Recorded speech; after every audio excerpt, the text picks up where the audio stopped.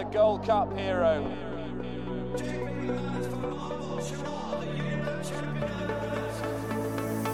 Two of the most admirable chasers you could possibly wish to see. Relentless, remorseless, and pounding Cordan Star into submission. Hello and welcome to another edition of the Race Hour podcast, brought to you with our friends at bookmakers.co.uk and of course Tony Bet, all the way to the Cheltenham Festival 2021. A quick apology about last week. We did record a fantastic podcast where I think we gave almost every single winner from the weekend's action. But of course, we had some problems with the platform. Now, Zencastr is back in action. We are all back in action. It's myself, Dean Ryan, joined by Paddy Aspel. Paddy? How are you, Dino? Good to have you back. And you were here last week, but sure no one would ever know. Dermot Nolan is here. Well, Dino. Hi, Dermot. Likewise. Yes, likewise, yeah. The podcast that never was. Yeah, it was great to chat to you last week. Well done picking all them big prize winners as well. That was fantastic. Congratulations. And Dave Weldon is back. Dave. How are you doing? You well?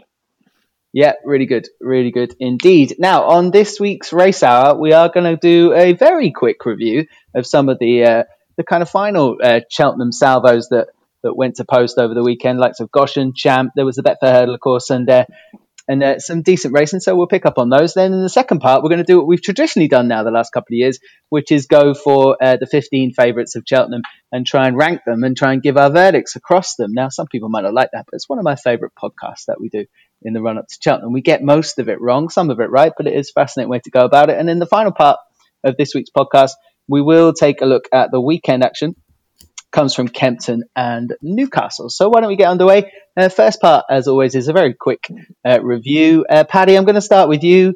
We saw a Song for Someone kind of block the copybook, but I'll tell you who's back. Goshen is back.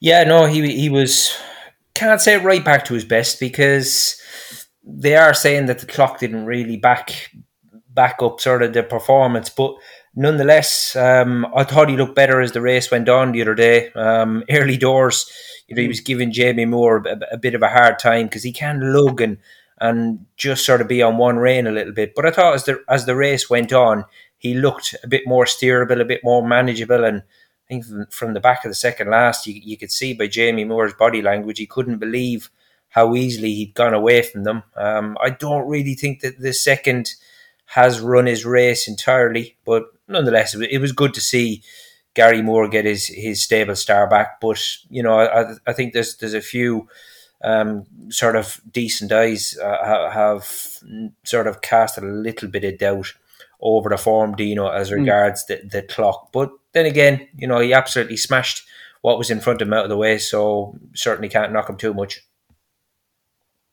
Yeah. No, you can't. And I agree with you. I thought the second half of the race was the old Goshen. The first half of the race was the recent version of Goshen. And all credit goes to the Moore camp for getting him back. Because some people, including on this podcast, Mr. Cass, I mentioned you, had written him off completely. Dave Weldon, what did you make of Goshen? And would you put him in the champion hurdle picture now? Because, I mean, if he wasn't in that race and Song for Someone had won it by 10 lengths, they'd all be saying this live shout for the champion hurdle goes from strength to strength. We have a new one now. Yeah, I completely agree with that, Dean. He was very good, and he, as Paddy said, he beat what was in front of him, and he beat them well on the bridle. So while the clock might suggest it was an average performance, you have to kind of take it visually as well. I kind of think that's where the market is confused. Like, I remember you said on directly after the race, Dean, that you thought he'd be about 10-1, and they went in much shorter than that. But if you took it visually, he'd have to be nearly favourite. So the market's kind of in between two places. Of where to place him in it, but you couldn't put anyone off him. I won't be backing him myself, but he was very impressive in what he did. And like Song for Someone is usually a reliable enough yardstick for the last season and a half or so, and he was kicked the touch. So it was a good performance.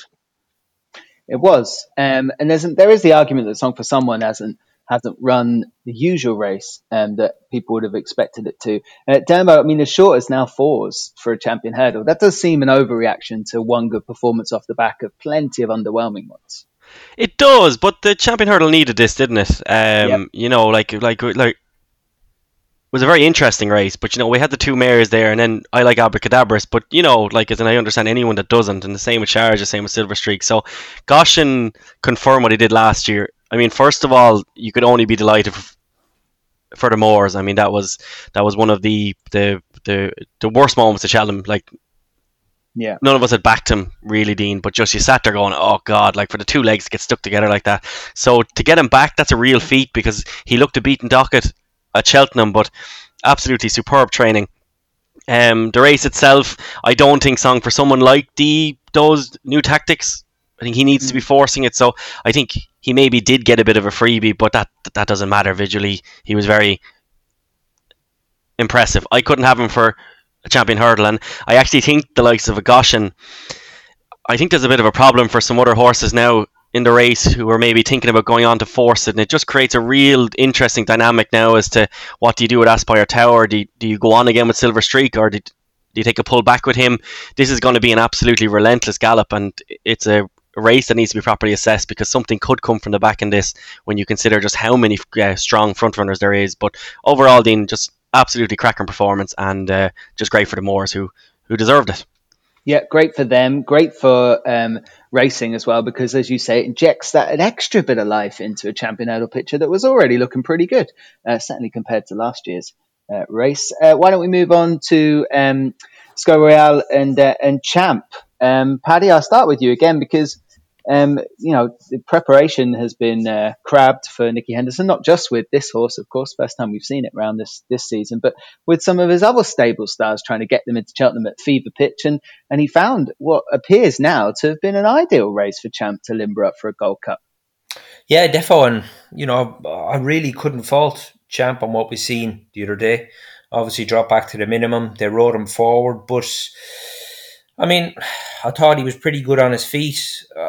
I think what we've seen of the old Champ going to the last the other day, Nico was still in with a shout. So, he's had to commit him and give him a squeeze. And, he's put down. But I think if like I say, if that had been the last time we'd have seen him, he'd have tried to bring that fence home with him. But I thought he was pretty good on his feet. It was much better, just a much smarter performance. And he just looked a lot more likeable, and you didn't have your heart in your mouth nowhere near as much. So, and I think it probably took away maybe from the performance of the winner, because we were talking and focusing on Champ that much really. But no, it was a good comeback, and hats off to Connections for doing it. And I think they'll be much more positive now going forward about Champ, won't they?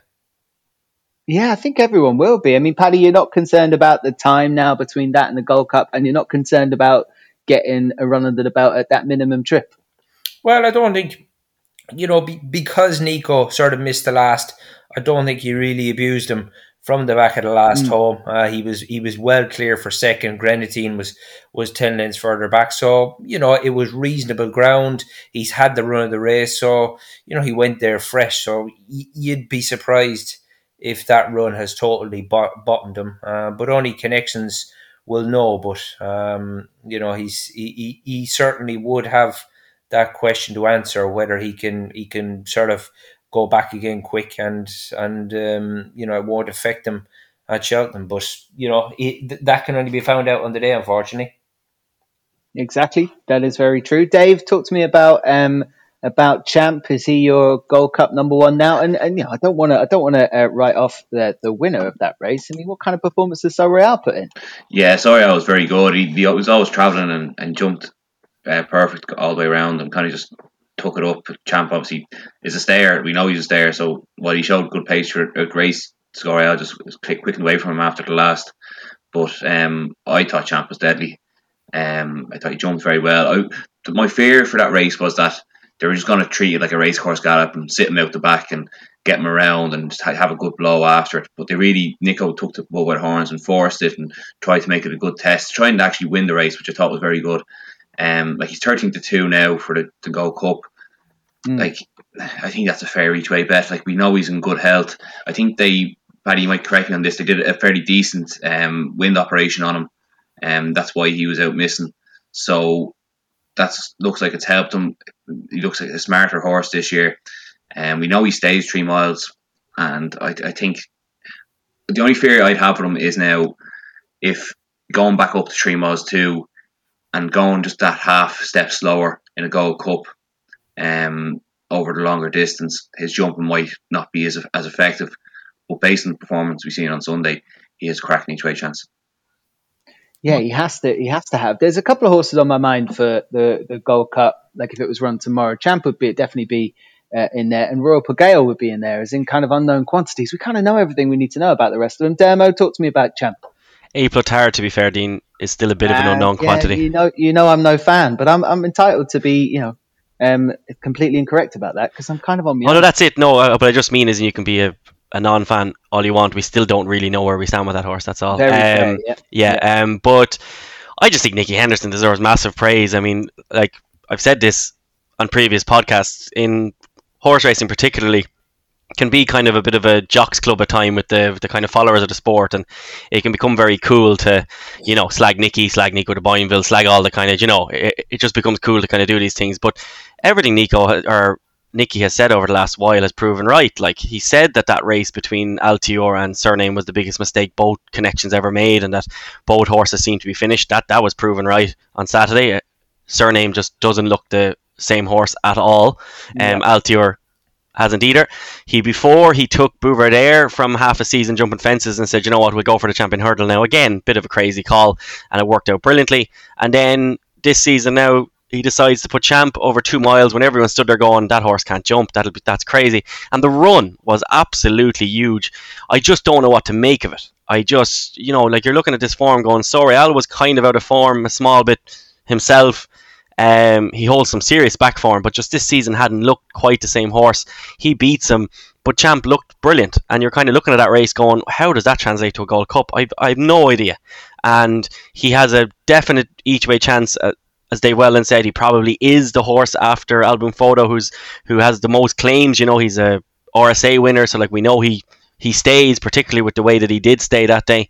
But I'm just very, very confused by that performance. I don't know what to do with it. I've woken up the last kind of 3 mornings, kind of think about racing or whatever else, and I go from, I think I'll back him now actually, and then I kind of talk myself out of it, and then the opposite as well. Like I've no massively strong view on him now at the moment. That was just a serious jump performance, and I always thought, Dean, as well, that one of the real taking signs was that even when they weren't sure that they were going to get a run on into Champ, Nico de Boinville was still very happy to give up the ride on Santini. He wasn't he wasn't trying to play politics and stay on the mall. He very clearly said, they very clearly decided Aidan Coleman needs to get a spin on Santini, and Nico was happy to just take the risk that Champ wasn't going to get the run. So that was kind of very telling in itself, and he's just a very interesting contender, but I don't know what to make of that performance at all. Okay. Yeah, it's almost like the first time this opportunity has presented itself that Nico, you can ride Champ. Oh, okay, I'll do that. Yeah, I think that's pretty much what happened to him, and fair play. He's going to be on a super exciting horse in the Blue Riband. We'll talk about the Betfair Hurdle. Dave, I've got to let you go first because you were very, very keen on Soaring Glory, and myself and Dermo very keen on the runner-up. So congratulations. Talk to me about the winner. Yeah, he was very good. What to make for going forward, I don't know yet, because Betfair Hurdles don't really have a grade one in Supreme. The track record is not great. But he was very good on the day. They went to breakneck pace up front. He travelled well enough in behind, jumped well, and kind of idled when he hit the front, which I liked, because I think if 50 Ball had gotten to him, he would have found more. I know there were excuses with 50 Ball, but I think Soaring Glory was by far the best horse in the race, and I would probably, if he ran the Supreme tomorrow, I'd probably back him. But let's see what the handicapper does. He was off 133 there. He could maybe get lenient and get a bit, get 7 pounds, 7-8 pounds, and he might be going for a county then. But that's down the road. But on Sunday, he was very good. Yeah, I'd put the runner-up in that category as well, because also holds a Supreme entry, and they may be tempted to roll the dice after a big run there.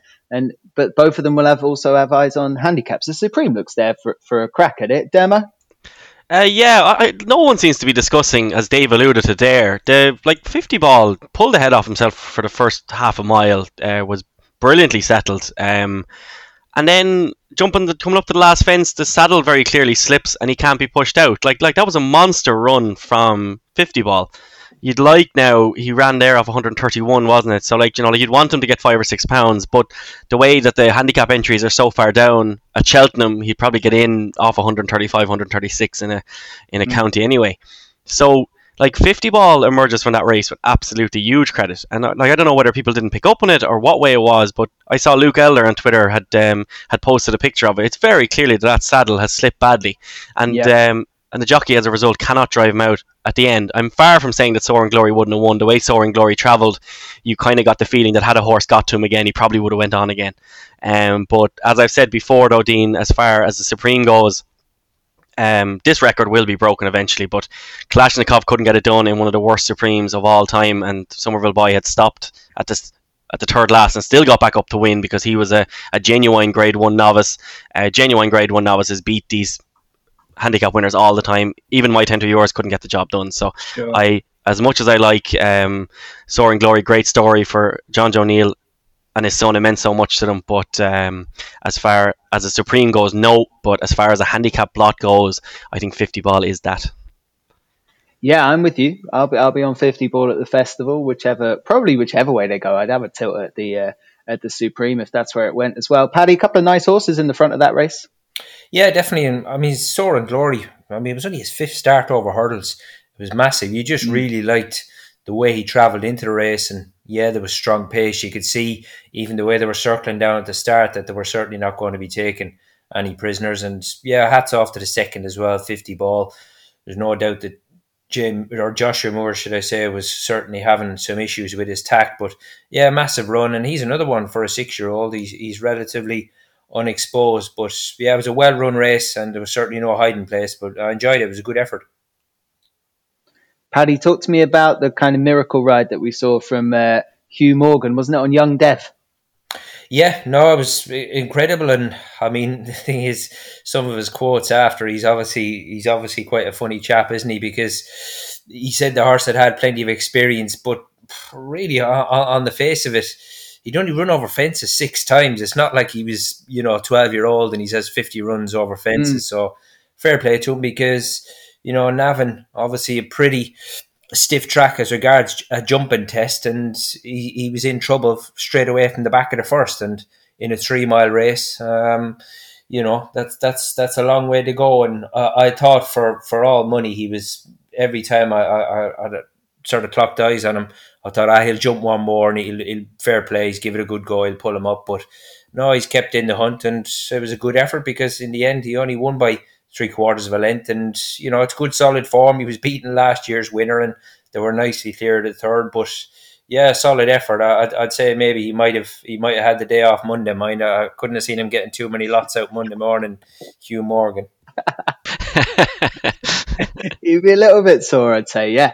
I wonder how far that horse would have won with a normal ride.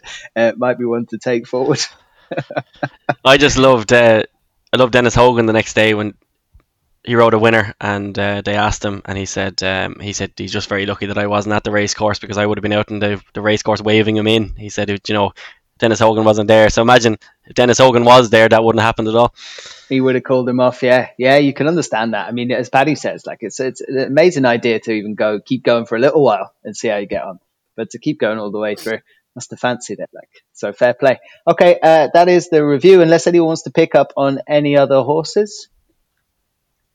I thought the horse in the bumper looked very good, Dino, because Ginto of Gordon's, I mean, obviously he cost a right few quid, but the first day when they ran him at, I think it was Fairyhouse, the run before, they absolutely trotted round, and although he was on the front end, they literally hacked, and he's gone round on the inside to the worst of the ground. And I mean, obviously the winner has backed that form up, but they made no mistake the other day, and there was plenty of money for the second of Sam Curling's, and he's beat him by 8 lengths. So I think Ginto has firmly got things back on track the other day. I was impressed with him in the bumper. Very good one to take forward then is Ginto. Okay, that's the review from the weekend. What we're going to do now on the Race Hour is take a quick break, and when we come back, we're going to do that slot, which is the 15 favourites. Do we take them on, or do we row in at Cheltenham Festival? So the Race Hour brought to you with bookmakers.co.uk, and of course Tony Bet all the way to the Cheltenham Festival 2021. You're listening to the Race Hour podcast in association with bookmakers.co.uk. Brought to you by Tony Bet for Cheltenham Festival 2021. Cheltenham 21 on the Race Hour. Brought to you by Tony Bet. Hello and welcome back to the Race Hour, brought to you with our friends at bookmakers.co.uk and, of course, Tony Bet all the way to the Cheltenham Festival 2021. It's myself, Dean Ryan, with Dermot Nolan, Paddy Asport and Dave Weldon. And we're in traditional fashion now, because I think this is the third year that we've done this. We're gonna tackle 15 favourites from the Cheltenham Festival. We'll run through them in I think it's mostly order of proceedings, and we'll try and work out whether we can come up with some kind of ACCA or basis where we all agree on a few, and we'll highlight them. Let's see how we go. So the obvious place to start is the Supreme Novices Hurdle. Appreciate It is currently a rock solid 7-4. It's 7-1. Bar that horse, if you're looking out there at the best prices. I'll go Paddy first. Appreciate It. Is this, well, I think the question is the right favourite, but do you fancy it'll win? Well, it's just, I wish the market was a little bit closer, that was all. I think it does the market puts a lot of pressure on Appreciate It, but, his performances probably reflected the price that he should be. I mean, Harry Fry's horse, Meteor, we're just looking at the winning distances and the way he runs through his races.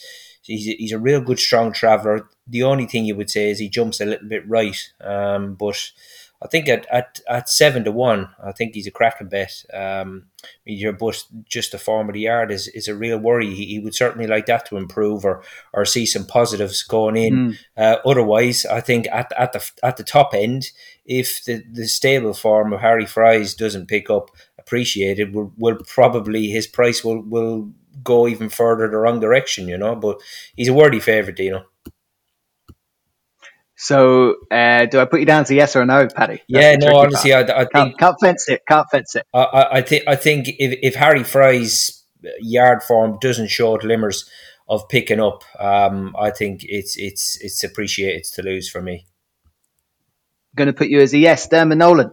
No, I don't. I'm not convinced on his pace. I think in the Champion Bumper last year he got done for toe, and whilst he boasts serious form and everything else, I just wouldn't be a big fan of him for a test like this, especially with the ground drying out like it is. So I think Ballyadam might do him for pace. So a no from me, Dean. No from you. I think pace is everything. It's going to be quicker at Cheltenham, I think, than it was in their last meeting between Appreciate It and Ballyadam. And if you look at Blue Lord, he dropped in from the back of the telly into the race. That could be anything. Dave? Yeah, I agree with Dermot. Is Appreciate It the right favourite? Of course he is. He's won the two Grade 1 between Christmas and Dublin Racing Festival leading into here. He boasts the strongest form, and he holds a lot of the Irish horses on that form on slower ground. If you go back and look at the bumper last year, he was stopping to a walk coming up the hill over 2 miles. Whether he get away with it over 2 miles over hurdles, I don't know. Am I going to be taking him on? Yes, I will be taking him on. Another no. Okay, so I make that 3-1. We'll move on to Shishkin. I'll start. I know Energumene looks super and looks very professional, and everything about it looks right. All Mankind, bit of a head case, and plenty of ability. I don't fancy anything else will get involved at all. And Shishkin is a yes from me. Dave Weldon. No. I don't know why, but just no. I don't. He won the Supreme last year, marginally. Is Energumene a better stayer than Abbott? Yes, I would say so. So on that basis, I'll take him on.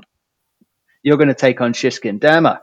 I just think with where he came from in that Supreme last year, and I know people are cribbing the Supreme ever so slightly, but Chantry House in third has backed that up, and Edward Stone ran well there in third, and in the Betfair Hurdle, and he was only fifth, so I don't think that Supreme is as bad as people think. So Shishkin, Energumene slight jump to the right, and All Mankind because he's a full-on mad bastard. I would be going with Shishkin here. Yes. Yep. Okay, that's 2-1. Paddy. Second fav for me, I'd be with Willie's Energumene. There's so little between them, Dino. I mean, they're both 7-year-olds. They've both nearly got literally identical RPRs of late. But I just think he's still on the improve, this horse, Energumene. So I'm with second fav here.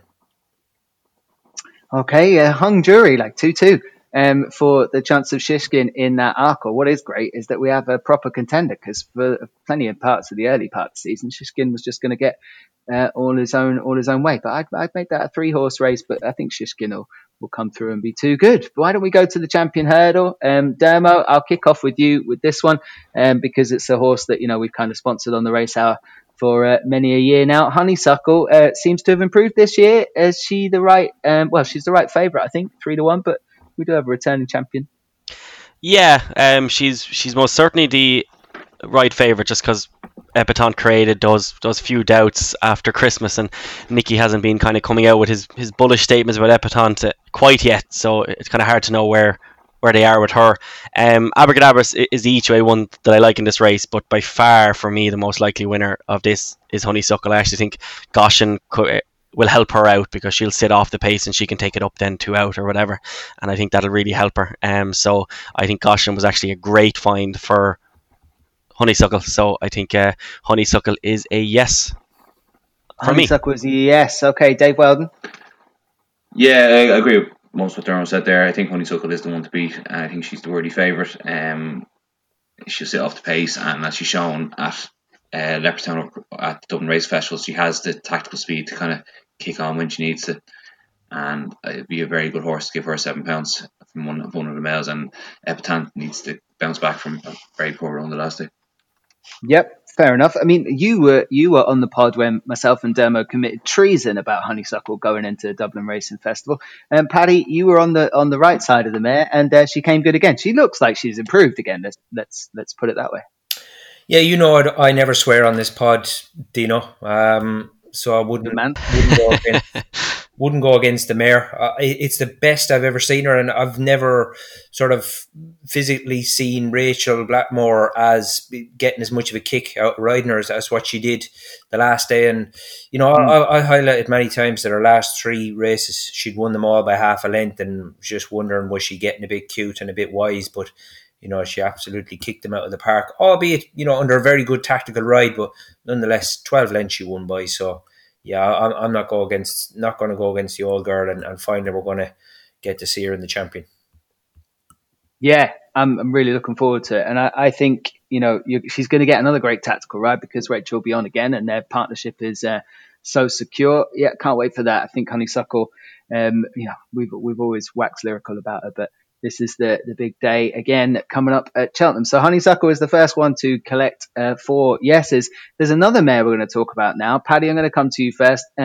Concertista is currently around 6-5 for the mare's hurdle. It looks like everything has got out the way. There won't be a Honeysuckle. There won't be a Benny de Dieu. What's gonna do any damage to Concertista? Nothing. I don't think. I couldn't go against her. I mean, has won very, very nicely of what we've seen of her on recent evidence. Manila Melody both times has been the runner-up, but certainly the last day at Leopardstown, beat her by a good way more.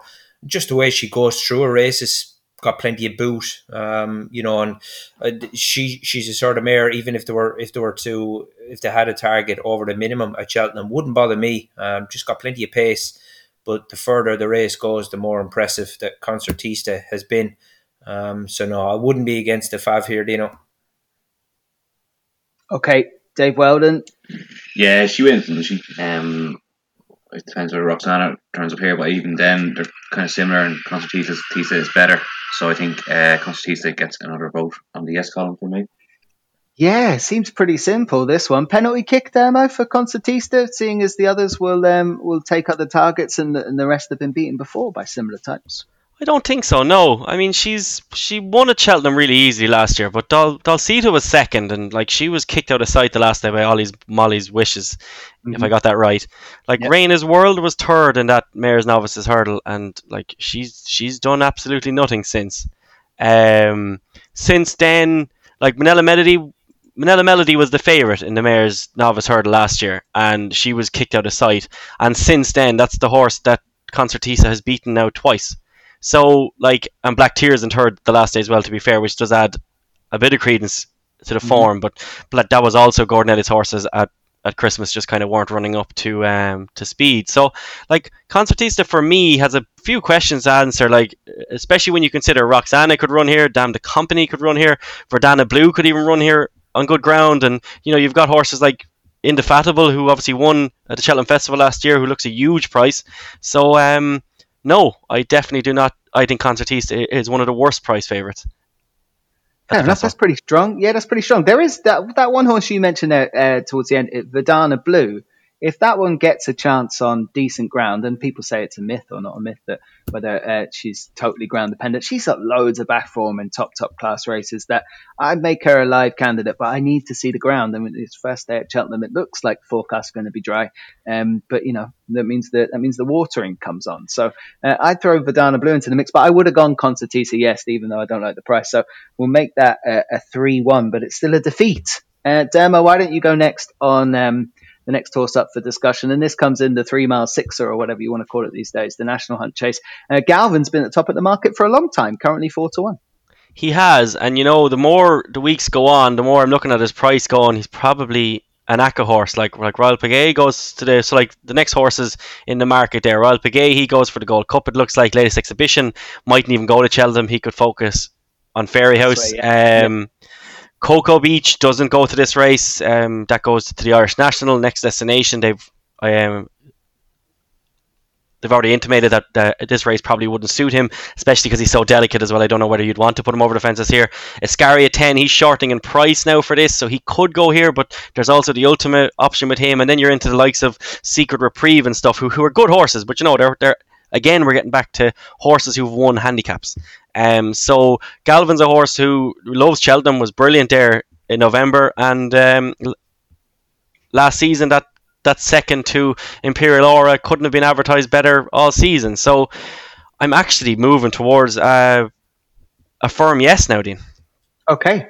I see how you got there, and it makes a lot of sense. Paddy, I'm going to ask you about this race because obviously, the news is out this week that there won't be any amateurs at Cheltenham. We all thought that was potentially the case. That takes an advantage away from a few of the trainers who use the crack lads. The names that everyone you don't even need to look at the horses sometimes. Just go pick the 2 or 3 jockeys out, and these horses are going to come to the fore. Now, they're normally at the top of the market anyway, and Galvin would have had, I don't know, Jamie Codd or someone like that aboard. What do you make of what's going to happen here?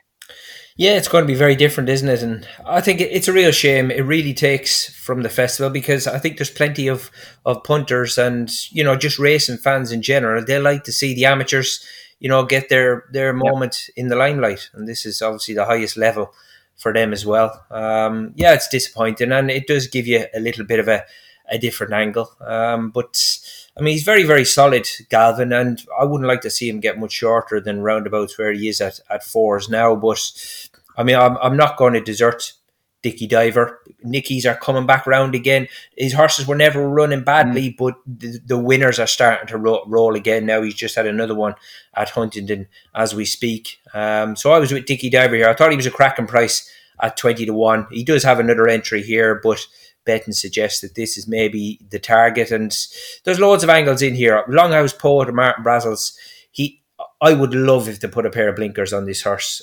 He's bone idle, always runs behind the bridle, and he's very, very hard work, so he's probably better maybe with a professional on his back. He could be interesting as well. He's also holds another entry, but I wouldn't like to see his price go any shorter because he's not achieved enough to be any shorter than 16s. But yeah, I'm not going to desert Dicky Diver here, so I'll have to go against Galvin, Dino. Fair enough. Dave, over to you. Yeah, I'll be taking on Galvin as well. He had a similar prep last year where he had a couple of runs over the summer and then a big break before going to the Cheltenham Festival fresh, and he was beaten. He's doing similar this year. So I'm going to take him on 4-1 to it, like Longhouse Poet, as Paddy alluded to, and then Lord Royal, who is a good horse and is actually winning one's only entry in the race, which is strange for him. And I think he was a bit unlucky. He fell at the last one, going to win first time out this year, and then he finished second behind Mr. Hendricks the last time, which qualified him for this race.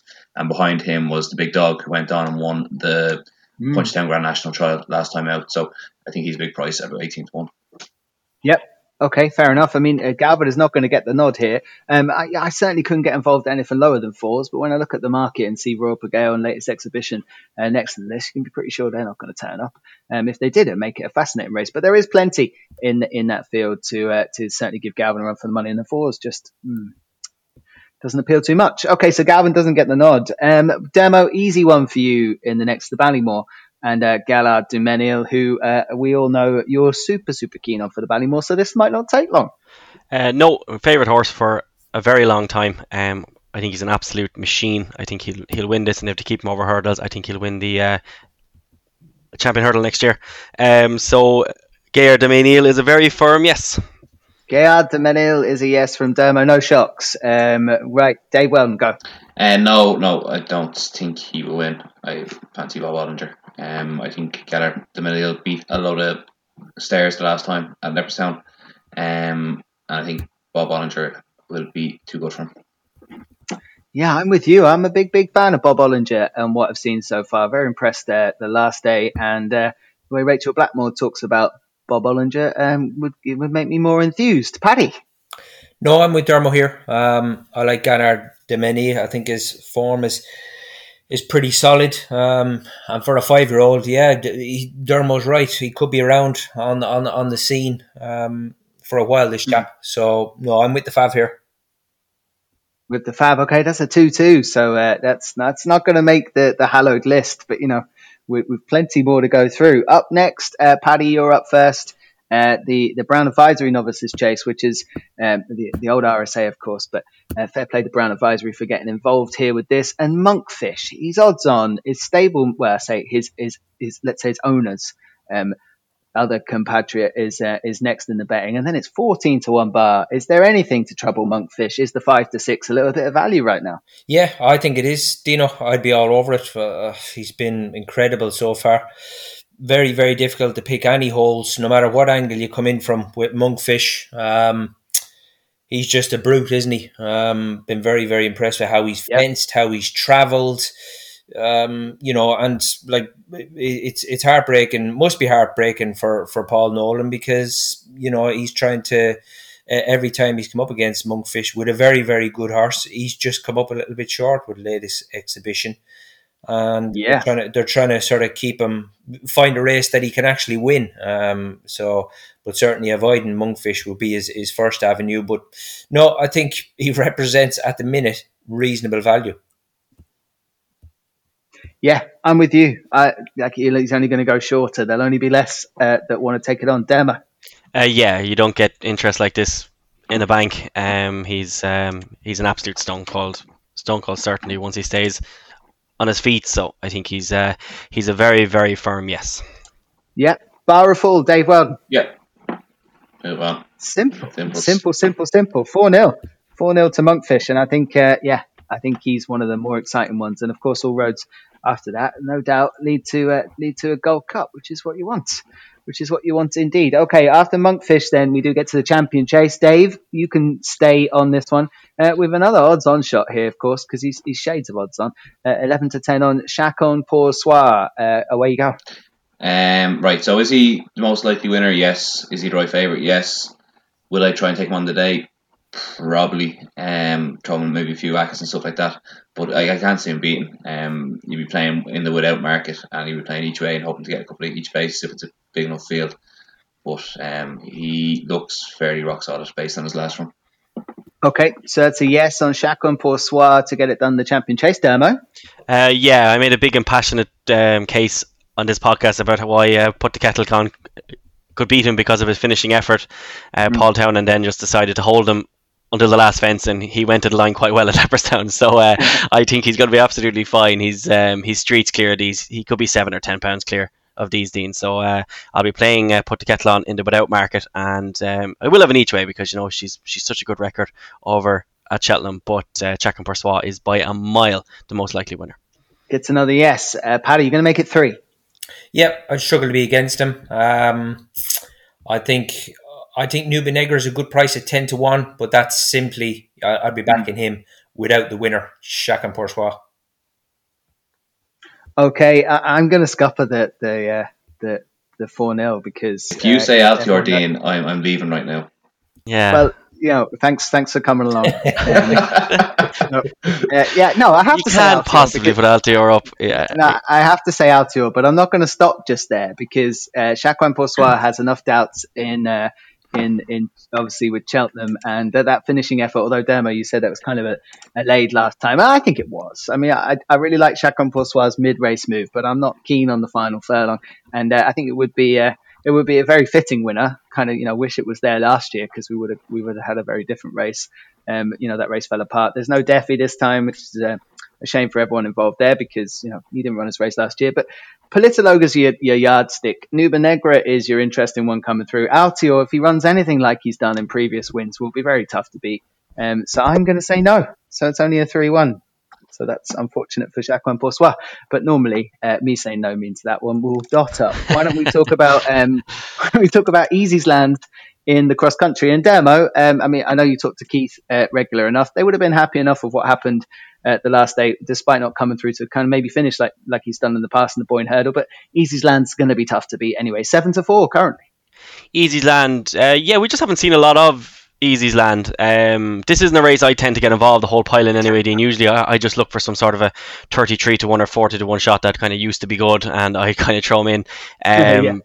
But it's not. Yeah, it's a tough race to properly dissect now because we haven't seen Easy's Land. He didn't look great at Cheltenham either, albeit he was giving away absolutely streets of weight. But he is a machine of a horse over these fences. And Tiger Roll, it'll be out in the article today, but Keith Donoghue was quite happy with him. He said that had you stopped the tree out, you would have been dancing around the place saying that Tiger Roll is back, and he just hates that ground. And he kind of seemed to take umbrage with people that said that Tiger Roll had won a Grand National on heavy ground, because his point is that there's a big difference between heavy ground in Ireland in February compared to heavy ground at a track like Aintree in April. And there is a fundamental big difference there. But as far as this race goes, I'm just saying no, because Easy's Land just hasn't shown enough this season. So if I was going to get involved in this race and I was having a particularly good week, I would be looking at the angle of taking him and Tiger Roll on, really. Fair enough. I mean, there's been nibbles around the market for a stablemate of Easy's Land, which is Adjas, and also for Shady Operator. And I see a couple of others now showing a bit of blue in here, Paddy. It won't be a penalty kick, maybe, if the vibes are right about Easy's Land. Hasn't kicked on this season. Maybe it didn't need to, but if it came back in the same form, it'd be hard to beat. Yeah, I think if you look down through Easy Land's profile, they don't actually go to the well with him that often. So the fact that he's arriving here off the back of that 4-place run here back in November wouldn't really worry me that much. But I think the French are really going to dominate the race this year, though, Dino, because the two first, like Tiger Roll and the English horse Potter's Corner, they're both 11-year-olds. The two Frenchies at the top of the market, they're both 7. The next French one is 6-1.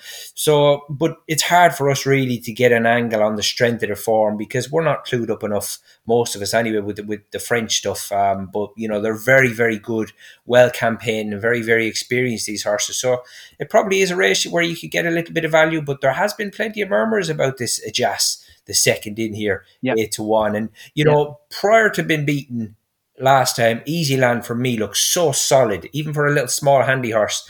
I've never been as impressed with a horse going around there, but albeit, like I've explained before, tactical masterclass on the front end the last time, he was still beaten. I know, give him weight to it, but he shows he's beatable. So I would probably not be with Easy Land here, and be with the next in, the David Cotton's other one, Adjas, at 8-1. Yeah, I'm with you. I think you take on Easy Land the top end. Dave, I know you study and follow French racing. Dave, maybe back in March when we were in lockdown, there was nothing else. Fair enough. Dying for a punt on something, but watching Bundesliga and betting on French racing back in March. Those were the days, the glory days. That was the highlight of the year last year. But no, I'll take Easy Land on. Now, I was listening to, I think it's Jason Keatley, he was on Nick Luck a couple of weeks ago, and he was saying that Easy's Land had a setback after November, and they think they have him back to what he was last year now. But they think to keep in mind as well is they're going to be going to the Grand National as well with him. So whether they'll have him fully tuned up for this is an unknown. But it's a very hard race to figure out. with, as Paddy alluded to, there's a lot of French horses in there, and a couple of the home challenge is aging on a bit and probably past their best. So I'll sit this one out for the moment, and but I would take on Easy's Land, I think. Fair enough. I think that's the first one to get a 0 for. So that's the Bismarck of this run through so far. It's Easy's Land for the, I hate saying that name as well, Easy's Land, cross country chase. That's the one to back, so did. Well, normally, if I say no, the world says yes. All right, let's kick on then to the Champion Bumper. Paddy, I mean, you're our bumper man on this pod generally, and Kilcrut, 2-1 favourite for the Champion Bumper after what was almost too difficult to be true performance the last day. Yeah, for sure. And obviously Patrick Mullins didn't have an easy choice to make, but he made the right one. I mean, visually he'd never really impress you that much. He's not over big. He's only a handy little horse, and he looks ordinary enough to your eye, but I mean, there's a massive engine in there, and I think the lads came out and said afterwards that Patrick, his dad, thought he'd chosen wrong, but obviously he's got a fair insight into how good or the pecking order of these bumper horses. I mean, he's 7-4. I wouldn't like him to see him get much shorter, but Gordon Elliott, he's got a mass entry here, hasn't he? Unbelievable, just looking down through him. It's a difficult one. I mean, it's a pity that Pam Sly isn't keen to go with her mare Eileen Dover. Certainly looks like she's heading towards Aintree rather than here, because her form going forward is rock solid. Real unknown quality. I think I'd prefer to. It's a bit of a graveyard. I think the Cheltenham Bumper for Favs. For me, there's been others. I've been quite impressed with Jerry Colomb of Gordon's. He's there at 20s. I mean, like I say, he's got a hatful, and it's take your pick really. But yeah, Jerry Colomb for me was probably quite taken. He represents reasonable value at 20-1. Okay, shout for Jerry Colomb. Look, I'm going to be a no. Just at a price like that in a bumper is never something that I'd ever get involved in. If you take what you saw face value the last day, Kilcrut may be home and hosed, Dermo. Yeah, I just don't believe that form, Dean. I really don't, because just the horse in front stops. So it's a no for me. Dave Weldon? Yeah, it is hard to believe the last run. He was 13 seconds quicker than Sir Gerhard was at Navan. I know it's hard to compare the times, but let's be clear about it was second both times. It's taken a man performance to reproduce that. It's a no for me. It's based solely on price. But I could see a picture of me having a treble with Kilcrut, Monkfish and Jacques Persois on the day to make a few quid. But at 7-4 now, when there's still a few bumpers to be run, and like the one at Goran that was supposed to be last week, I think is now on Monday or Tuesday next week. There's usually a good one in that. And there's still a couple of more bumper races, one in Naas this weekend, I think, as well. That there's usually a good winner to come out of that and go on to the Cheltenham Festival. So there's still a bit of time for change. And at the prices, I'd take Kilcrut on. Okay, 2 Bismarcks in a row. Easy's Lands and now Kilcrut in the Champion Bumper also gets the Barry Bismarck, as it used to be known on the morning line.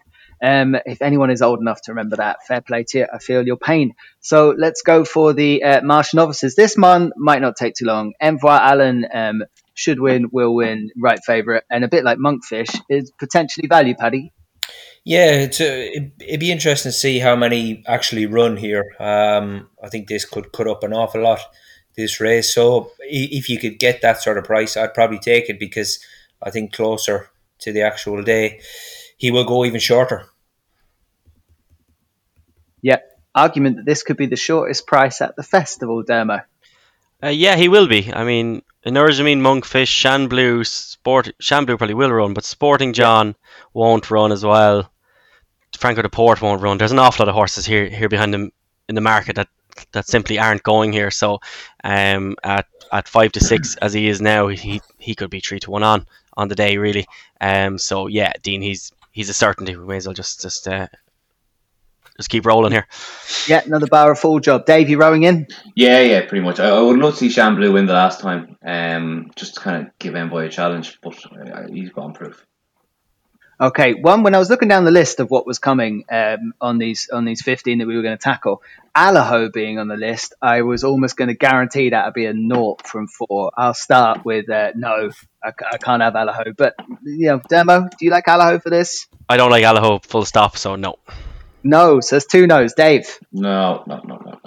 Geez, we're not an Allaho fan club on this podcast. You'd almost take offence. He's not really a clear favourite. Like him and Min are very same tight. horse. And there's plenty in behind. Like that's going to be a great race on the day. It could be 5-1 on the day. The field. So I actually can't tell you what's going to go off favourite, let alone decide whether Allaho is the right favourite. Paddy, what's all the hating with Allaho for?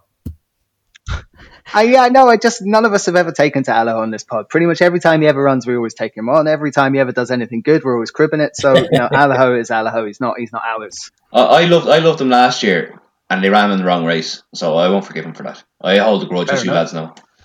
Yeah, you do. Paddy, is Allaho the one here, or is this race just too open to even have on the list? I'm questioning whether it should be here. Yeah, no, I don't think I'd like to be against him. I wouldn't be feeling as much hate, but the thing is, it's not like you're having to take a ridiculous price about him. So no, for me, I think he represents okay value at round about 5-1. Okay, well then, in the balance of fairness of all the times we've given Allaho our time, he's only going to lose 3-1, so that's not too bad. That's not too bad at all. Paddy, you're up first on the Stayers hurdle, where Paisley Park is currently favourite. I would be sure, actually, that Paisley will go off favourite on the day, but the value is Time Hill. We're all fans, aren't we? Yeah, definitely. I done this race for you, didn't I, in the preview, and I had a proper think about it, and I was to and fro a little bit, but I did land on the Hobbs horse in the end, Time Hill. I think 4-1 is a cracking price. There's absolutely, there's a slip of paper between these two, really. I thought he was woefully unlucky at Ascot, but I just think the way the race panned out for Paisley Park, it made it look the way he mowed Time Hill down, that he was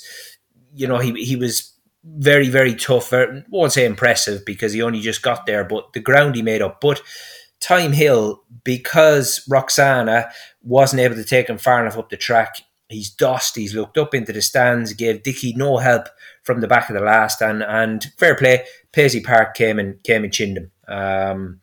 They reversed the placings from the long walk at Newbury, but for me, I think in a well-run race, absolutely no hiding place, and if Dickey is able to get a lead for as long as possible, they're both very similar. They both don't want to be in front too early, but I sided with Time Hill on this occasion. But really looking forward to this one. It's a cracker. Yeah, I do. I just echo exactly what you said. Time Hill for me is a fair price, and I'd be taking on Paisley Park. Dave, you can go. Yeah, I agree. Time Hill for me is the most likely winner, but this is a deep race. I'm really looking forward to this race. Burley won the last 2 attempts. Storyteller, who never runs a bad race. Ken Boy won the Irish Gold Cup last time. Florence Porter smashed the Irish into touch over Christmas. Lissengar Oscar ran an absolute belter the last day when the vibes were pretty strong that he was going to need that run. And then even bigger prices like Sam's Profile and Beacon Edge, who have won their last race as well. It's a cracking race. Time Hill is probably the one for me, but it's a very deep race. It wouldn't be with a massive amount of confidence. Fair enough, but it's still 3-0 to Paisley Park against, I should say. Demo, going to make it 4? Yeah, I'm going Time Hill as well. Will I add this horse to the Akaso, because all 4 of us have gone for Time Hill? Do it. Potentially, I make that 4-0 to Time Hill. Just the bookies have got it wrong, so it should definitely be in there. Grand. Yeah, I think Time Hill is the most likely winner, and then each way, I think the Storyteller is a crazy price at 20-1. I still think I'll get onto this on a later podcast, obviously, but I think the Rides last year won that race for Sire de Burley, as opposed to the Storyteller being any which way a worse horse than Sire de Burley. So I think the Storyteller is a cracking each way price, but the most likely winner for me is Time Hill. I just think he was absolutely robbed last time out. Fair enough. Okay, we're on to the Triumph Hurdle. And there are 2 races left. And the Triumph Hurdle is Zanahiyr at 5-2. Now, seeing as there's some kind of control of this front end of the market with the Gordon Elliott camp, and I'd be a fan of Zanahiyr if they wanted to flip it to the Supreme, and all that talk has been gone. I have to say Zanahiyr is the right one for the Triumph and the most likely winner. So I'll kick it off with a yes. And Dermo, you're up. Yeah, an exact same. I was kind of getting keen on Quilixios, but just when I watch back those runs again, there is recency bias. That's not something to slag anyone about, because we all do it, like when a horse runs lately, you just think they're absolutely unreal. So I went back and I watched all Zanahiyr's runs, and Zanahiyr has run off a fast pace. He's won off a slow pace. He showed that he stays. He's just an unbelievably classy horse, and I think there's a real genuine reason to say that 5-2 could just be too big a price about this horse for what he's achieved so far this season, and the fact that despite the fact that Quilixios was impressive at Leopardstown, Gordon said after the race that the very first thing that Jack Kennedy said coming in was, "It's still Zanahiyr." That was the first thing that he said to Gordon. So I think Zanahiyr must be something special, because Quilixios is very good as well. So Zanahiyr at 5-2 is a cracking bet. Yeah, ticks all the boxes for me. So that's 2-0 so far. Dave Weldon? Yeah, he's the right favourite. There's probably still a bit of juice left in that price, 5-2. We could go up shorter. There's 2 big races this weekend that could shake up the market a little bit. There's the Adonis, and then there's the Grade 3 at Fairyhouse on Saturday. So, but at the moment, Zanahiyr is by clear the best horse in the race. And we can only judge it on what we've seen so far. Paddy Aspel, there could be something to come out of the ointment and blow a hole in this market. And no doubt, whatever wins, the Adonis or the other race Dave mentioned there at Fairyhouse could do that. But Zanahiyr? I think he deserves to be at the top at 5-2, but obviously Tritonic is declared for Kempton on Saturday, and he's taking on the Gary Moore Alan Kings that he beat at Ascot. It's going to be real intriguing, because obviously they're still going right-handed, but much different track. And Tritonic, I thought, won on the day because it was at Ascot. Be interesting to see how this race is going to be run on Saturday. But I thought Tritonic was a cracking bet at 12-1 here, albeit he's got to come through Saturday. He's a very, very likeable horse, low mileage, but he's got to win on Saturday. And if he does, you're not going to be getting your 12s is what's floating about at the minute. Okay, willing to take him on then. It's only a 3-1 for Zanahiyr. The final one that we are going to talk about is the Gold Cup favourite. And of course, bidding for a three-peat, and that's Al Boum Photo. So Paddy, I'll let you go first with the Gold Cup and Al Boum Photo. This is the last one we're going to talk about out of 15. Yeah, difficult one for me. I do like A Plus Tard. Do we think he's going to go here, A Plus Tard? Yeah, oh yeah. Yeah. And obviously, Champ has sort of, he's been the flying ointment now after that performance the other day. But, I think his price reflects that you're not getting the same sort of value as what you were looking at getting this year. But Al Boum Photo, very, very solid. And obviously, Willie Mullins, a creature of habit, he's gone down the exact same route as what he has done in previous years. And yeah, I think he's tried and tested. I wouldn't really like to crib him and go against the fav here. Okay, that's one vote for Al Boum Photo. Dermo, we got involved with Al Boum Photo the first time he won. We took him on the second time he won. And what about the third time? I think I'm kind of rolling back in behind him again, Dean. Yeah, like as I said earlier, the Gold Cup has kind of hurt my head this year because I went for Manella Indo, but I think the ground could be too good for him. As much as I still think there's a very good horse there somewhere. Native River, no. Frodon, no. Santini, no. As much as I love him as well, it just hasn't been his year. Royal Piguet, I couldn't have him touch with anything. He's coming from a handicap into a Gold Cup. He doesn't have any hope. A Plus Tard is interesting but hard to make of that race now. And Champ, again, that just hurts my head. So I'm actually, I am. Al Boum Photo wins, yeah. 2 votes for Al Boum Photo. Dave? No, I'm going to be taking him on. His prep wasn't as good this year. he got away with it last year off a slow pace. I don't know. Just a few questions in my mind. And I never really warmed to the horse either. I don't know what it is. Some horses just don't warm to. Probably because I have never been on the right side of him. I think maybe touch of the Alahos. Yeah, did I back him maybe at Punchtown when he went mad and ran out and everything? Probably. So yeah, there's another grudge for you. But yeah, I'd probably take him on. Probably leaning towards Champ at the moment, but I think Appletard is solid. Goes well at the track. And beat Kenboy in the Savills, and Kenboy backed that up in the Irish Gold Cup, albeit in a much different race. I think he is a solid one who will definitely, the two of them will definitely stay and will definitely kind of be running the race at the end. Okay. I thought I was going to have to play the Simon Cowell role and veto album photo, but I don't have to because I would have been against anyway. I think there's enough in this field. And Dermo says Royal Pagale, no chance at all. I really want it to run here. So that'll at least allow us to have that conversation again nearer the time. So that is the list. Dermo, do you have the four? I have the four if you want me to shout them out. Honeysuckle, Monkfish, Envy Allen and Time Hill, isn't it? Correct. So that is 61-1 fourfold.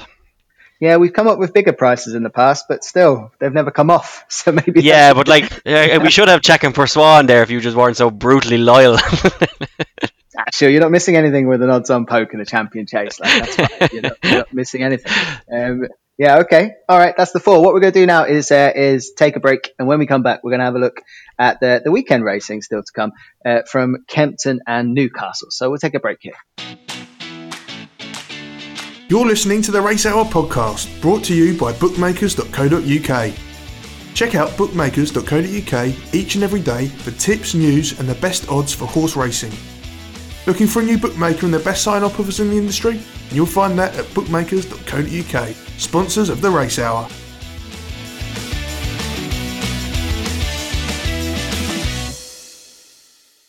Hello and welcome back to this week's Race Hour podcast, brought to you with our friends at bookmakers.co.uk and of course Tony Bet all the way to the Cheltenham Festival 2021. I nearly forgot where my microphone was there, but we are back. Paddy Aspel, Dermot Nolan and Dave Weldon, myself, Dean Ryan. We're going to look at Kempton and Newcastle coming up this weekend.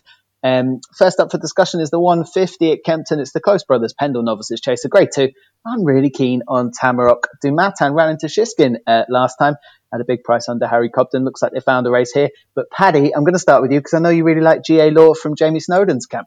Yeah, I like GA Law. I mean, obviously, the horse you mentioned, Tamarok Dumatan, they've done his wind, haven't they? And it's obviously made a massive improvement. The only thing that worries me is both his runs here, albeit before they'd done his wind, were two ordinary efforts. So that's what sort of made me stay loyal to Galaw. I think he ran as well as could be expected behind All Mankind, a horse relatively low mileage who likes to be involved on the front end. To only be beaten 10.5 lengths the last day at Sandown in a grade 1, I think was very, very respectable. They've freshened him up since, and he certainly got plenty of form going this way around. And for a horse of low mileage, I think he's very, very likeable, and he's worthy of a mark of 150. So I hope he bounces back here, because so far over fences he is 3 from 4. But I hope he can get back on the winning trade on Saturday, Dino. Yeah, he's hard to crib, and they're two good young novices here. The 5-year-old Garlaw, or GA Law as I call him, and Tamarok Dumatan, the 6-year-old Dave Weldon. Yeah, I don't really have a massive opinion on this race. I'd probably take a chance on Son of Camas. He is probably better than a mark of 131. Whether he's going to show it in this race or later on down the line in handicaps, I don't know. But at double figures, he's probably a slight bit overpriced. It's could be a bit of a fly in the ointment. Could be Demo. No opinion at all. No opinion at all. Do you know what? Tamarok Dumatan's beaten of Golden Taipan, albeit in a lower grade race at Wincanton, was just something that really impressed me. And backed it up with that Shiskin run.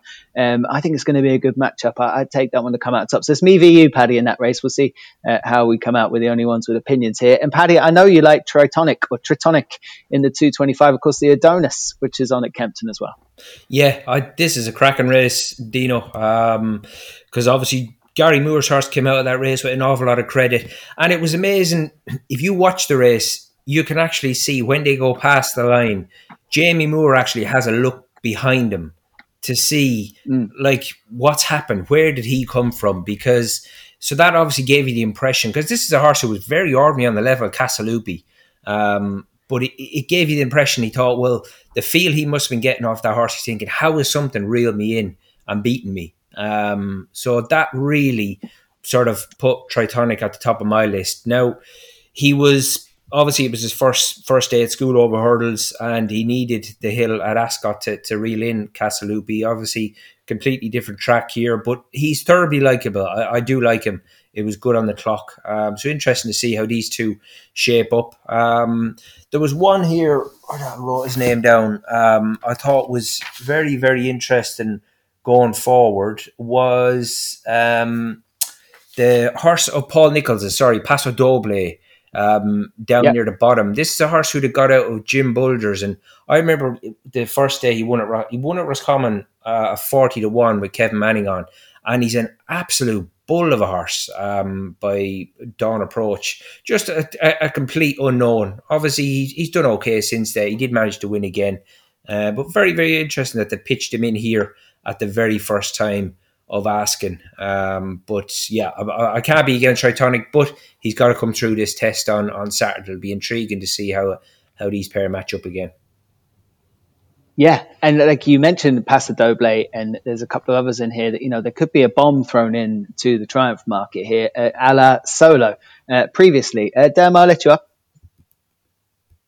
Yeah, Dean, this isn't a race, again, that I had any massive interest in getting involved in. Obviously, Tritonic is extremely interesting just with the whole, the Triumph Hurdle angle going forward. And if I was going to chance one, it would be the one that Paddy mentioned, Paso Doble. That was very impressive that day, what he did at Roscommon, and he won again afterwards. Obviously, the penny just clicked with him, and he's built for hurdling. So this is very interesting to see how well he goes. And Paul Nicholls, as you've mentioned with Solo and stuff, has unleashed a few, but it's just how big he is in the market that you just kind of wonder if they do indeed fancy him. I didn't think, as far as other renewals go, that this looks the strongest, but Tritonic could just be a very good horse running in an okay race. So I thought Tritonic should take the world of beating, but if I was going to chance one, it would be Paso Doble. Yep, Tritonic, I think, as we mentioned in the previous section of this pod, is around 12-1 for that Triumph. That would disappear, Dave Weldon, if it goes about its business in this Adonis here. Oh, well, big time, yeah. It's not the strongest Adonis that's ever been, but it rarely is. I think Solo beating Fuji Motor Flyer last year. Paso Doble is interesting. Like, he's only with Nicholls since November. Had a gelding operation, and I don't think he's even entered in the Triumph. So I'd say he's more of a chaser maybe for next year. The French horse for Hugo Morin is very interesting. 2 wins, but again, not really sure what the idea of the form is. And Honor Danjanek, pronunciation is terrible there. Sorry, lads. Is fell the last time when would have been involved in the finish. And the horse he beat wasn't declared for this race. That was the horse I was interested in. So it's a hard race to kind of figure out. I think Tritonic is the most likely winner. Odds on in juvenile races doesn't really appeal to me. So I'm happy to take a pass on it. But it's an interesting race going forward. Yeah, it is. The Skelton runner has an entry in the Triumph. That's John Locke. And I'll have a go at messing up that pronunciation for you, Dave. Honor Dajonc. How's that? Thanks, Dean. Yeah, no problem. I mean, we may never discuss it again. Depends how it gets on. That's obviously Jane Williams and Chester Williams with that one. All eyes on Tritonic and what happens here, I think. Looking forward to the Cheltenham Festival. Dave, why don't you kick us off with the next race that we were going to look at, which was the Dove Cup, because this race has plenty of quality in it. Currently, the market, Athol Street, Paul Nicholls and Harry Cobden is 2s, but that may well change. Calico is going to be well fancy for the Skeltons. Yeah, he will be, but I thought Athol Street should be odds on here. I thought 2-1 was a very fair price. Obviously the fly in the ointment is Cape Gentleman coming over for Emmett Mullins. He has runners at this meeting in the past and they've been well backed. But I thought Athol Street has won very impressively the last twice, and his bumper last year was a decent race, has worked out fairly well, and he was well cleared the last day. I think he'll take a bit of stopping. Athol Street. Yep. Okay, Athol Street's dotted up the last twice at Taunton, the maiden and the novice. Derma. Yeah, I'm all over Cape Gentleman here. Okay.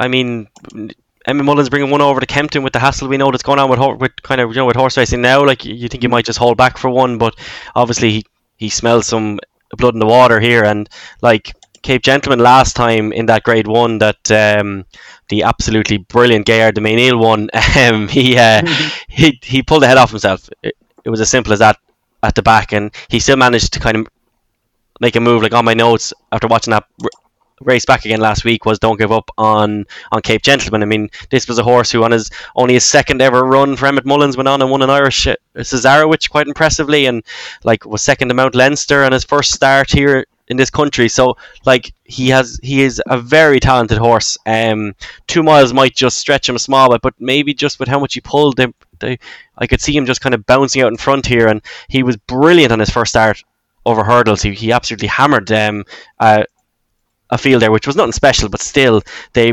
really think that this horse is special. So just for the fact that somebody as shrewd as Emmett Mullins is coming over to the UK, he's booked John Joe O'Neill Jr., who's just a brilliant young jockey. I think Cape Gentleman takes an absolute world of stopping here. Okay, currently around 4-5 to 1 Cape Gentleman in that 3 o'clock at Kempton. That's the Dovecote. Paddy, you're up on this race. I think Calico could be an interesting one here, because we literally know very, very little about him. They fetched this fellow over from Germany where, he wasn't over-raced. And, there was plenty went wrong on his debut. It was a messy sort of race, but he still managed to come out on top. And, they've pitched him in here at a pretty decent level just at the second time of asking. And, I just couldn't see why the lads would do that unless they thought that they could go there on Saturday and be competitive. Dermo's right as far as Cape Gentleman goes. I mean, you take out his Leopardstown run, and God, he's been a cracking little horse for Emmett Mullins, and so he is certainly interesting that they've gone to the hassle of fetching him over. But yeah, I was going to take a little chance with Calico here, hoping that he's open to any amount of improvement.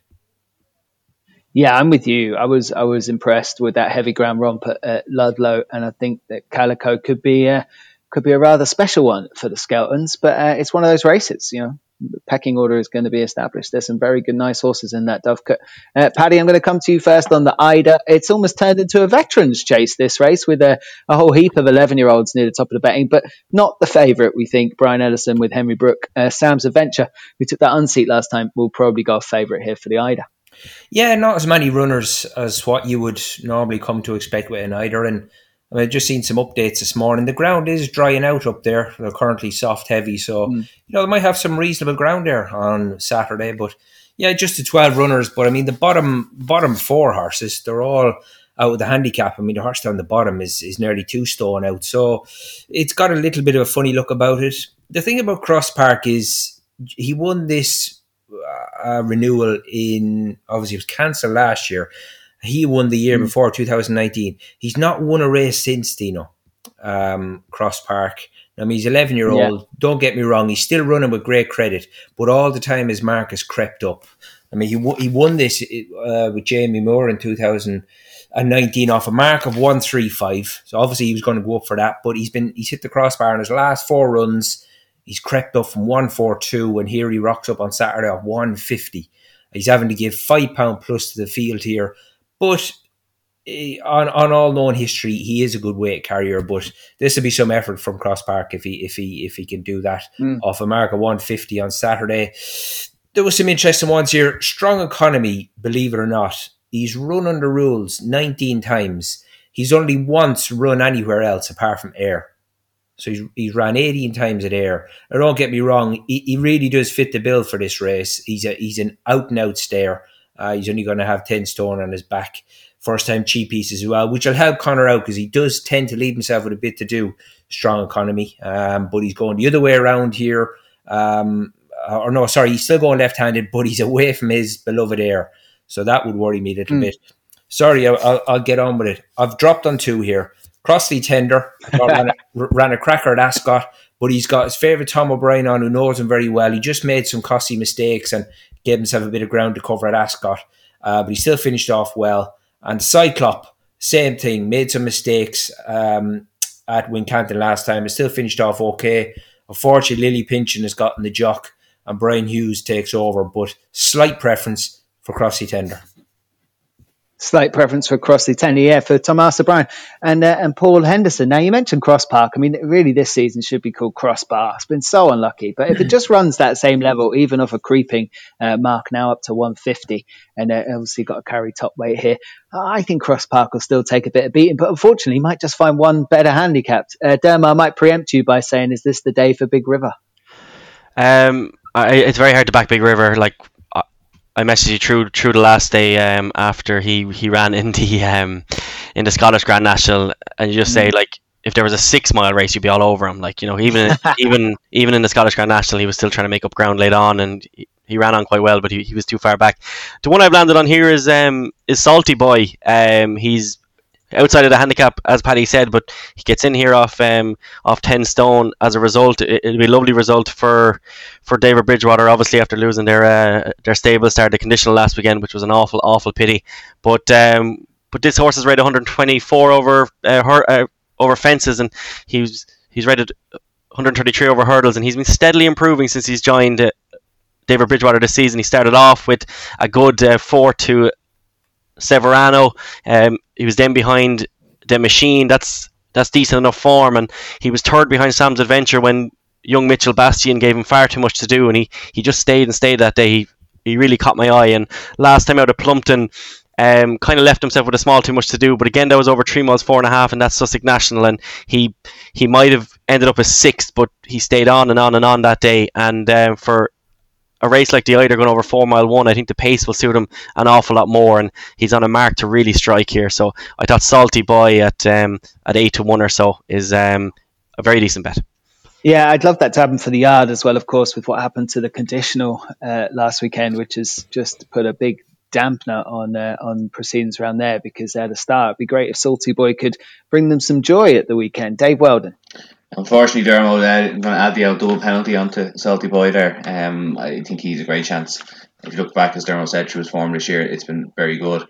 I think drawing ground might actually be to his benefit as well. If you go back far enough on his form, he beat Notebook over hurdles at Clonmel on good ground, over 2.5 miles. And I think he'll have no problem staying this trip. And I think he is very good. He has a really, really good chance this weekend. Okay, another nod for Salty Boy. Crossley Tender was just preferred by Paddy Aspel for the race, and I really hope Cross Park or Crossbar gets it done for Caroline Bailey and Connections after just running just massive races time after time. Would be great to go and win another Eider. The 3:35 at Kempton is the Grade 3 handicap chase. Regular listeners will be relieved to know I'm not going to tip Al Dancer in this. So this might be the day Al Dancer comes good for the Twiston Davis family. And Dave, I'm going to let you go first with the last race we're going to talk about on Saturday. Yeah, I really fancy one here as well. A double shuffle for Tom George and James Bone is a course and distance specialist. Won the last day, beating Amy Dubois, and 2 for Gold. 2 for Gold has gone in since. Before that, he was 22 lengths behind Royal Pagile. Now, if Royal Pagile is to be competitive in the Gold Cup, that's going to be well handicapped form. He's so well handicapped. He was running. He ran in the Gold Cup last year 2 years ago, off a mark of 158. He's now down to 145. He was 140 off his last win. If that win has kind of reinvigorated him, and he can still show that level of enthusiasm at 11 years old, 9 to 1 is going to look a very big price come Saturday. Yeah, and it's been backed in the days into this. So Tom George, James Bone, and double shuffle. Paddy, you're up. I was with Dave here, double shuffle. I mean, you could say the second completely missed the last the other day, but really James Bowen, he was just trying to get this fella up through his gears, and he hit the line strong. Form of that race has worked out very, very nicely, and that was off the back of a good, solid third behind this of Royal Pagile. Previously, I thought Captain Ord, I thought he ran his race at Doncaster, but he just didn't help himself up the straight. He was getting in under his fences too much, and he just set himself a bit to do. And I mean, he was able to run off his old mark there, 139. He's off. He's been revised now, 142. And I looked at Christian Williams' record. I mean, I think 6 of his last 8 horses, his last 8 runners, they've all pulled up. So, and I seen an interview with him the other day, and he was on his way to the races, and he was just a little bit. He sounded a bit negative as regards the form of the yard. Full stop. So I'm going to have to desert Captain Ord and be in agreement with Dave here with double shuffle. Fair enough. 2 votes for Tom George's 11-year-old now double shuffle. Dema. No, I'm very keen on Slade House. I think Colin Tizard's horses, you can forget about them up until around now. They're in much better form now, and he won over 3 miles here at Kempton, beating Black Op in Christmas 2019 off a £5 higher mark. He gets Tom Scudamore up on board, who's just brilliant at getting horses jumping, and that's what this horse needs, because at times he can throw a desperate one in. But he ran very well in his comeback run after a wind surgery at Wincanton in January, when a mistake 2 out just kind of cost him. But the stable's horses were kind of running so badly that you'd be worried about them. So with all that kind of seemingly behind the yard now, like they're still improving, but they are having winners now. I think Slade House is potentially a horse that's a lot better than a mark of 148, and he's only 9 years old, so I think 12-1 is quite a big price about him, Dean. Okay, 12-1 Slate House for Tom Scudamore and Colin Tizard. And I like a different one. I think Black Corton at Kempton is a bit of a standing dish. Went very close in this last year behind Mr. Malarkey. Brian will be on top. And we haven't seen it since December when pulling up, and that, well, it was just an awful ground meeting, as it has been there early doors at Cheltenham this season. And it fell behind Imperial Laureate. Well, took an unseat, an unfortunate one. It could be another day for Bryony for me. I think 14-1 about the horse that went a favourite for it last year. And Paul Nicholls is too big a price, and that's Black Corton. Anything else for the weekend? Derma, I think you have one. Yeah, I'll give my nap and everything else for the weekend now, Dean, so that our listeners can get back about their day again. Visionarian is a horse that I've always really liked. Peter Fahey horse, and this horse was a huge second behind the Devil's Coachman last time out, and in third that day was Riviere de Tel, who I fancy for the Boodles were she to go there. And the Devil's Coachman has gone on since and beat French Light at Punchestown, so that form is very strong. And Visionarian gets in here off a mark of 124, which just seems very light considering that form. So I think Visionarian takes an awful lot of stopping, considering all the different parts there. And he won at Gorham Park first time out this season. He's in great form, really, really nice young horse, and a mark of 124 massively underestimates him. So Visionarian in the 4 o'clock at Ferryhouse on Saturday. He's your number 10, Dean. He's my nap and my anything else. Yeah, Visionarian, interesting runner in that race, and that race is fascinating as well because I see Flinkers join Colin McBratney and Dennis O'Regan's down to ride that. That was a horse that was potentially going places for Hobbs before. A bit more interesting in that race than I thought. Dean, that's a good card too. You've got the Red Mills hurdle is running there on Saturday. I'd say you're gutted now that they're not open because that's about a stone's throw from your house, and it'll also be good to see Burrows Saint ahead of his Grand National bid. He runs in the Bobby Joe Chase, so that's a good card. Yeah, it's a cracking meeting actually, that one. We've got likes of Acapella Bourgeois, Annabelle Fly, Burrows Saint, Longman, 2A per me, and that Bobby Joe, which is always a great Grand National pointer, of course, Irish and English. And then in the Red Mills, Jason the Militant is there. Stephen Cass will be hoping that that docket he has for the Champion Hurdle is not dead and buried yet. Rachel Blackmore and Henry de Bromhead. Okay, I need a nap from the other two lads. Paddy, why don't you give us your best of the weekend? I was going to go very low key, Dino, on a race that there was no point in discussing, but it was actually the conditional jockeys race, the last race at Newcastle on Saturday. A horse, he's evens at the minute, but he absolutely bolted up at Carlisle the other day, having run well in a jumper's bumper prior, Foster's Island. And obviously he's turned out quick by Mickey Hammond, who's having a real good spell, but he's got the £7 penalty. But this time, Billy Garrity takes 3 off, so it's a £4 penalty, but it's a very, very ordinary event, and if you could get any sort of price near evens, I'd be all over Foster's Island. Foster's Island. It's a funny old name, that, for Mickey Hammond. That's in the 5 o'clock at Newcastle on Saturday. Dave Weldon. Yeah, Paddy keeps on top of horses that beat horses I've backed, so that's not great. But yeah, I'm going to nap double shuffle. It's probably an each way nap, but I think he's a great win chance. Okay. double shuffle for you. Tamarot Damatan is my nap, not a great price. So Black Court, and I'll take you on in that same double shuffle race as well. You've been listening to the Race Hour podcast, brought to you with our friends at bookmakers.co.uk, and of course Tony Bet, all the way to the Cheltenham Festival 2021. If you are listening to this on Thursday, it's just 1 week until we do our Cheltenham preview night. Do check out the competition on Twitter, of course. Just check out #RaceHour. You'll find everything that you need. My thanks to Paddy Aspel, Dermot Nolan, and Dave Weldon. We'll do it all again next week. This episode of The Race Hour was brought to you by Tony Bet, our Cheltenham Festival sponsors for 2021. And whether it's the latest trends or hottest festival tips, don't forget to visit bookmakers.co.uk, where you'll be covered with top-notch insight before and throughout the week. The Cheltenham Festival 21 on The Race Hour, brought to you by Tony Bet.